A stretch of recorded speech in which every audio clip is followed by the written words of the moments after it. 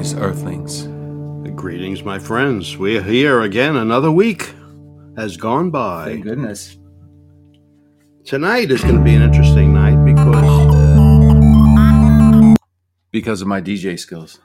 Yeah, my partner has drummed up a couple of nice little pieces that we're going to listen to today.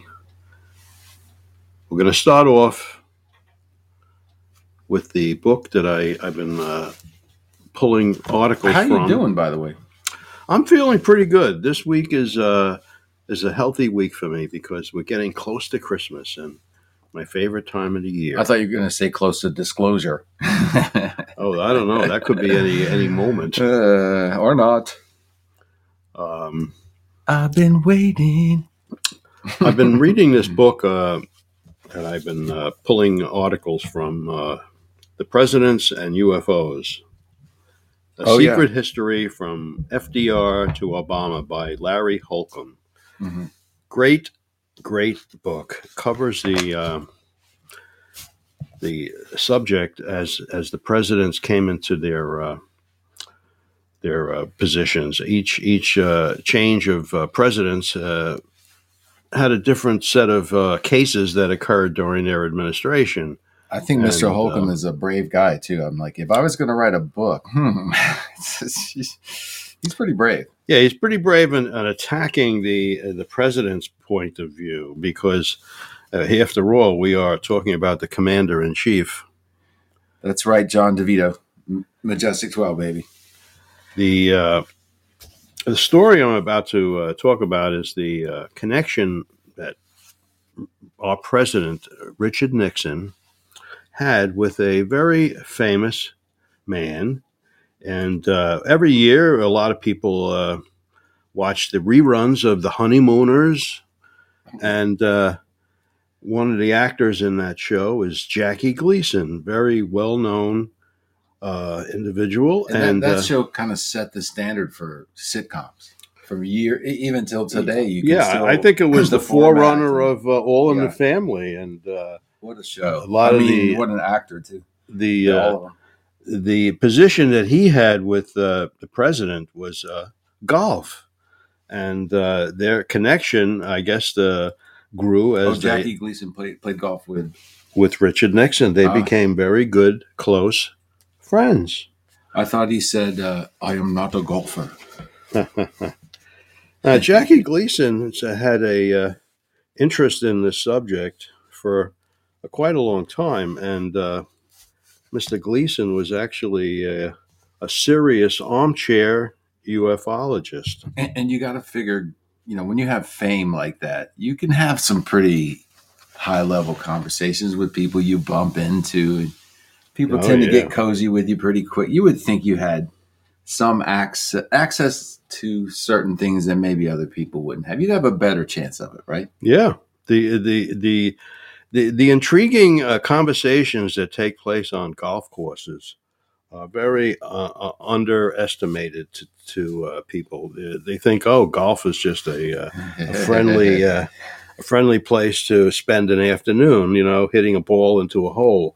But many, many important conversations concerning all types of topics have taken place out on golf courses because of the isolation of their proximity to being listened to by somebody that should not hear what they're talking about. Agreed. And the conversations that would develop between Jackie Gleason and Nixon started to become quite intriguing because Gleason knew a lot about this subject, and he has a collection of books that exceeds mine, and I thought I had quite a large collection. I can vouch for that.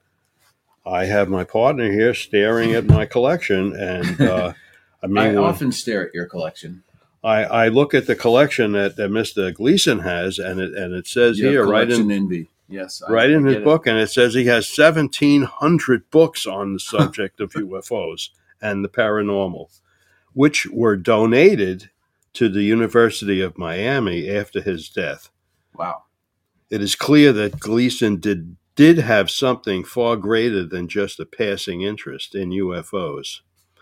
And he would continuously find out more and more information. He also had a home built in Peekskill, which cost him quite a bit of money at the time. And he's just recently sold this house. This house was something he used to call the mothership, and the little outbuildings on the property he used to call the scout ships. And he recently sold this property for a couple of $1 million. But I've seen photographs of the home, and it looks just like an alien spaceship made out of wood and other products that you would recognize. But he was nudging Mr. Nixon to give him more information that he could. And of course, it looks like that Nixon was not all in the loop of receiving updated information. He had a casual interest, and it grew and grew. He also became a confidant of John F. Kennedy when Kennedy and him, when Richard Nixon and Kennedy ran in a race in the 60s. So they became a little bit of he would rely on Mr. Nixon for information because he thought he was a very brilliant man. And even though he had trouble later on in his presidency, Richard Nixon was quite a foreign policy expert. It seems like something I saw lately was alluding to that they thought he had been framed. I haven't researched it much myself. I mean, I was pretty young when it happened. Well, the Watergate affair sort of really did a lot of damage to Nixon's. Right, that's what I mean. Yeah, and there was a book that was written. Knowing what I know now, I mean, I can kind of gather. There was leaks. Leaks are a dangerous thing when you think about it. Yeah, because they can be used to damage or improve your credibility or your situation. It depends on the situation or to now in the book obfuscate or shield and blah blah blah blah blah blah blah. Yeah, in reading about his extreme excellence in foreign policy, a few people today remember or understand how younger people really admired Nixon. He had a landslide re-election over Jimmy Carter. And no, I'm sorry, it wasn't Jimmy Carter. No, it was. I have to get back to you on that. Yeah, I forgot myself. Oh yeah, it was he. He ran against Johnson and he won the election in 1968, I believe. Yes, that was 1968. But anyway, to get back to his affiliation with Jackie Gleason, his good friend and golfing buddy. One particular incident that is floating around in the UFO story is told by his former wife, Beverly McCatrick Gleason.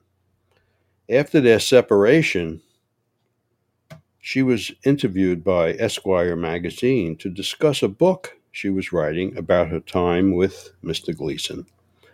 During the interview, she spoke about the alleged late-night trip when Nixon took Gleason to see dead bodies or preserved aliens at the Homestead Air Force Base. The story has a number of variations, but in general, it goes like this, quote, Ms. Kirkpatrick stated that during a round of golf at Gleason's Intervary Golf Club, Nixon and Gleason discussed, among other things, UFOs.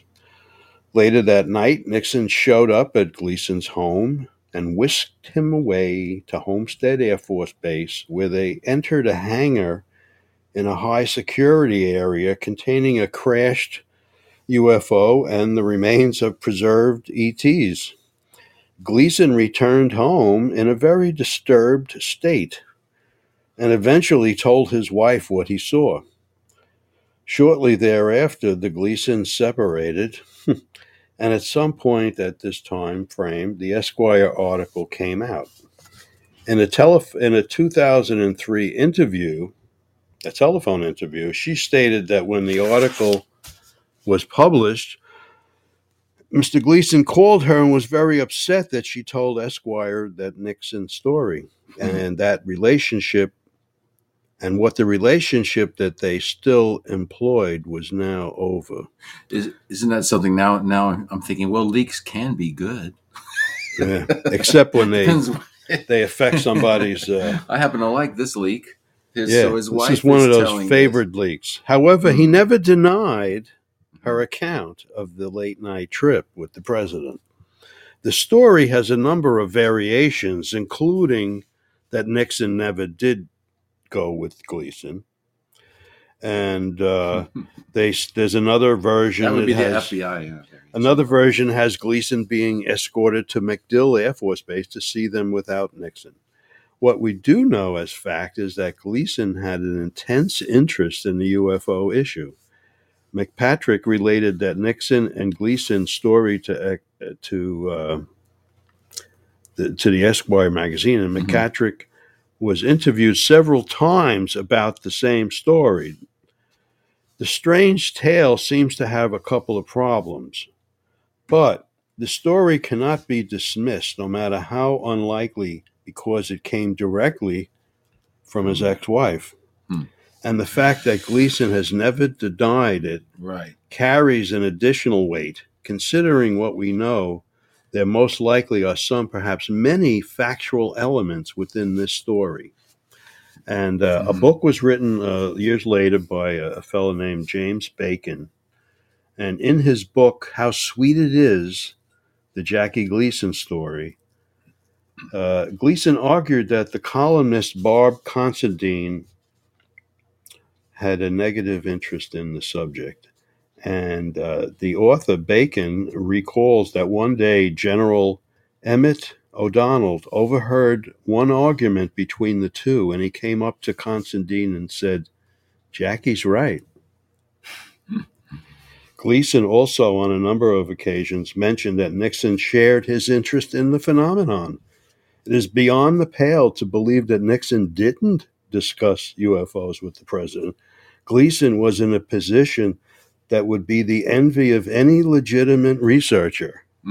Direct access to a president who may have shared Gleason's interest and was privy to tightly held government secrets. Interesting. Very. By the way, it was George McGovern that Nixon defeated in his second term. Oh, that's right. Yeah. McGovern. But Nixon was scarred after the Watergate, and he was forced to resign in disgrace.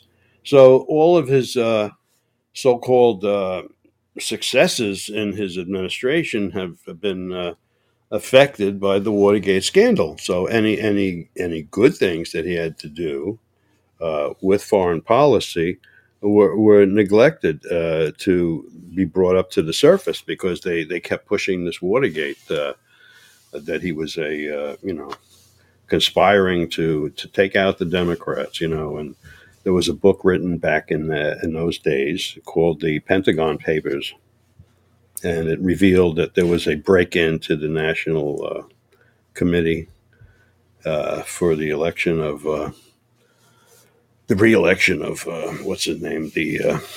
Who was the president that ran against Nixon?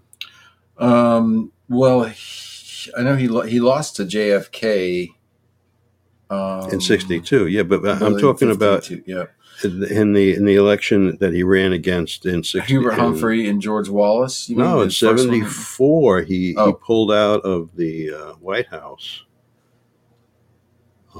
My memory fails me sometimes, Gerald Ford came after him. Mm-hmm. Oh yeah, yeah. I have to get those facts straight again. But during the Nixon phase out, between the time that he was leaving office, all these stories about his performance as a president were people were goofing on him, calling him Tricky Dicky, and it was just a lot of publicity that was out there to defame him and to lessen his credibility as a president. And that could be due to this interest that he had shown in trying to disclose this subject, because during his administration he became involved with a couple of individuals. Does fit a pattern that we've seen before. There was a man named Eminger, Robert Eminger, which I have a book by him, and his book is called Past, Present, and Future, the subject of UFOs. And Eminger was going to work on a film that was being prepared for him, and it was going to show an actual landing of a craft. And I remember this one. Yeah, and it never got to finish, but it was up in the air. People were there to see it too. Like, it went all the way up to didn't it go right up to the time it was supposed to air, and then he never came out. Yeah, something, right? And I mean, the succession of the president's information as it came from Truman down to Kennedy, down to Eisenhower, all as it descended down the president's up until the president's day, today, the present day, the information on this subject has dwindled to the president's level, so that the present president that we have now has less information on the subject than the president during the 50s. Mm-hmm. So that change in sharing that information on this subject shows you the reason, or one of the reasons, that has moved up into the top secret classification, 2 levels above.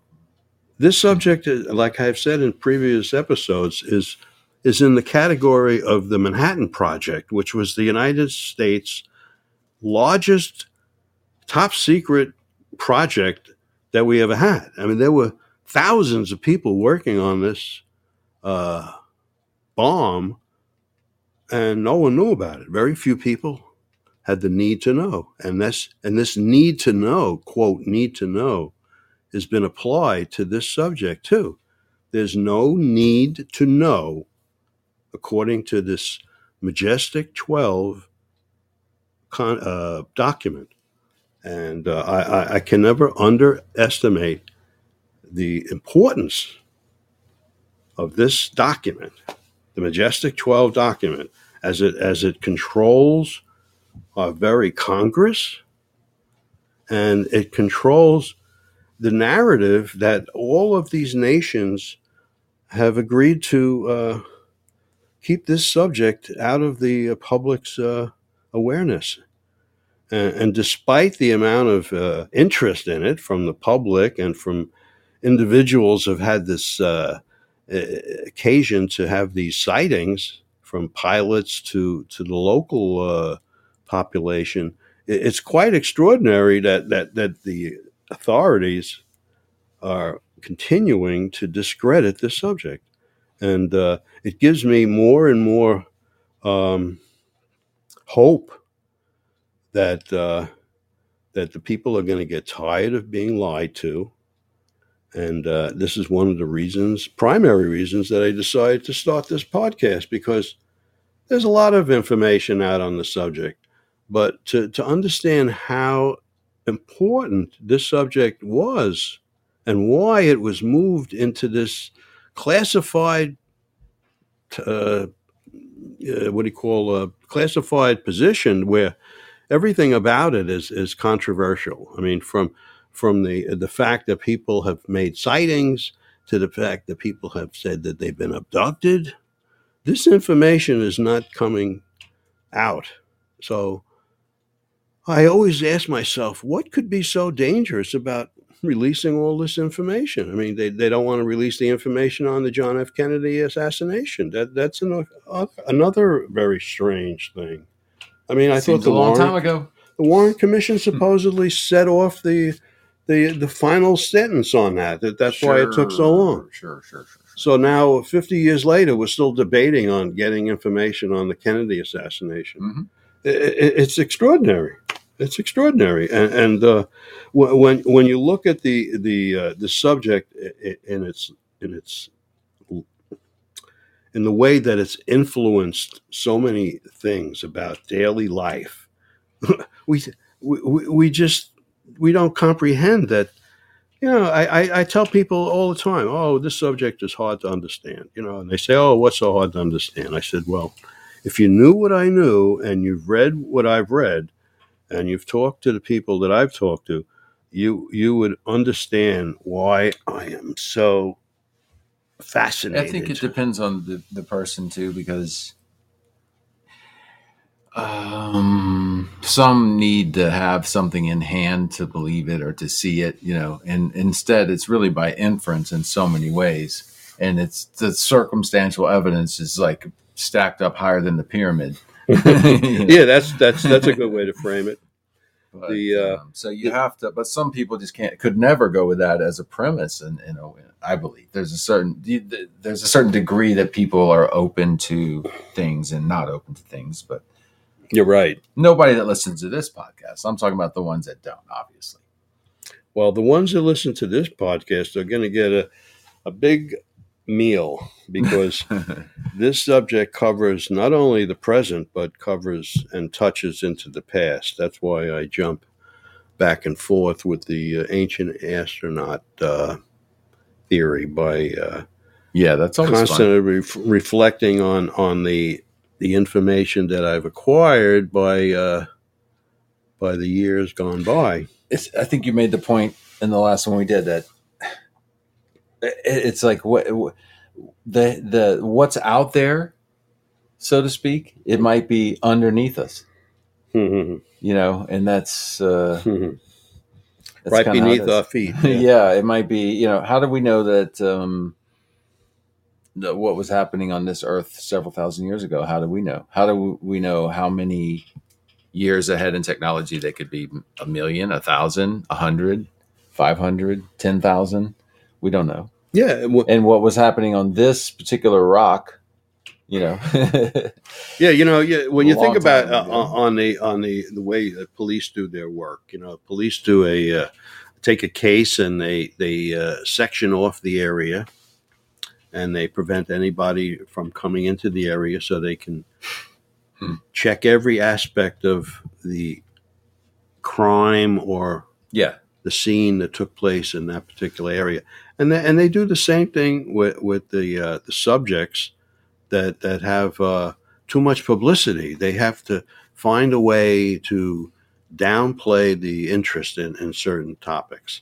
And this is common today. I notice it today in the way that the press conferences are held for the president.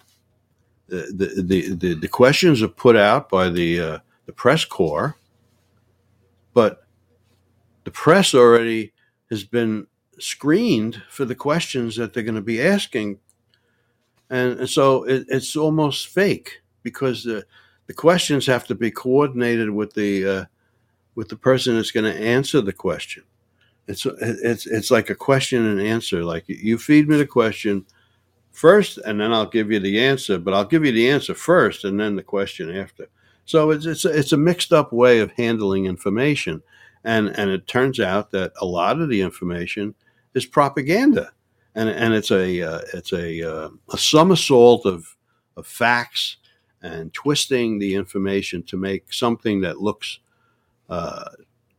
true, make it look false. And I've seen this in press conferences continuously, where as soon as a question gets a little too deep to be answered, the question is sidelined, and I'll circle back and I'll get back to you on that. It's a way to avoid being cornered.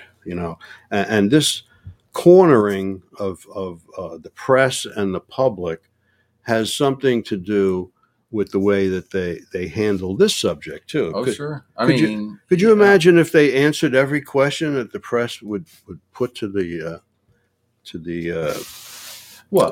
anybody can hire a publicist. You can be a foreign country. You could be a political party. You could be an individual. Anybody can hire a publicist. Mm-hmm. And publicists can make press happen. And they can be pressed. It's very simplistic, but but they can also be influenced by large amounts of money. Exactly. To push an agenda that could be contrary to the public's, the well-being of. It's in your own good that we're not telling you. The need to know has been withheld because you don't have a need to know what we're looking at.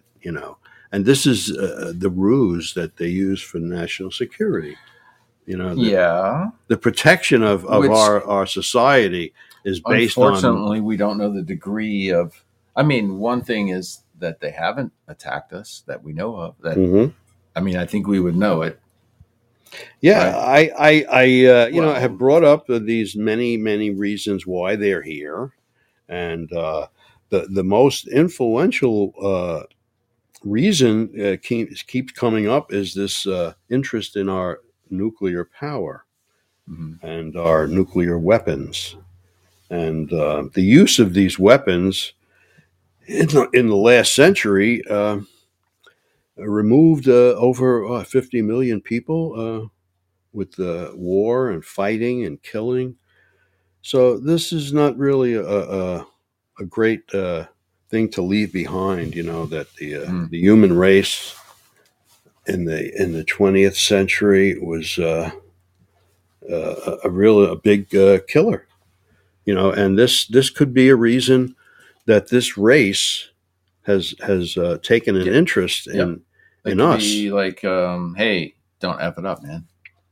Because that has it could have broader implications than just the Earth. We start messing with the wrong stuff, and obviously, the potential for them to have much more advanced technology is. You have to. I think you have to think that it's possible that there are other much more advanced technologies out there than us, if you believe in other extraterrestrials at all. And what we've seen of sightings of ships and UFOs and how fast they are, and the fact that they're not using the normal propulsion methods because they're silent and all that.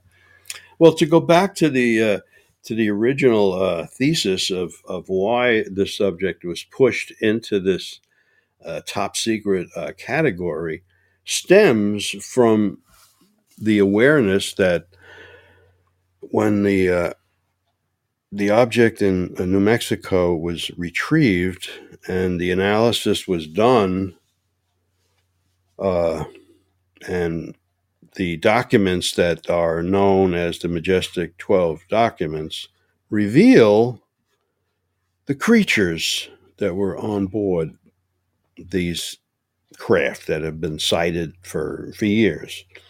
And the sightings, like I've said in previous episodes, have been monitored during the war, and we kept track of them. We had no idea what they were. They gained nicknames like Foo Fighters and unidentified objects, and the subject got more closely looked at when this object landed in New Mexico and was retrieved by the military. And once the analysis was done on this alleged craft, the secrecy level had to be raised because information that has shown up in books that I've read with the very important people like Winston Churchill or, which is the Roosevelt and Truman. These presidents and these individuals that I spoke about have indicated that this subject should not be disseminated because of a breakdown in our society. But at what point? I was watching a documentary recently, and they were quoting statistics on how much of the public believed in UFOs. And this was like in 1990 something, 1995 or 97.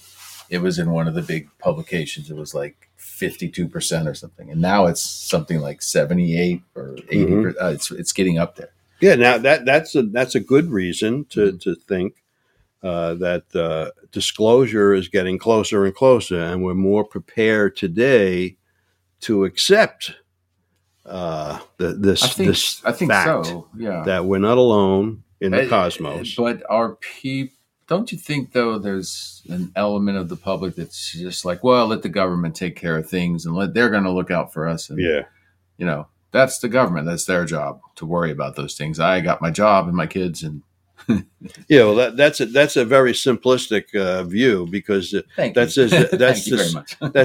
a childish look at a complicated problem. Thank you for describing my life. Thank you.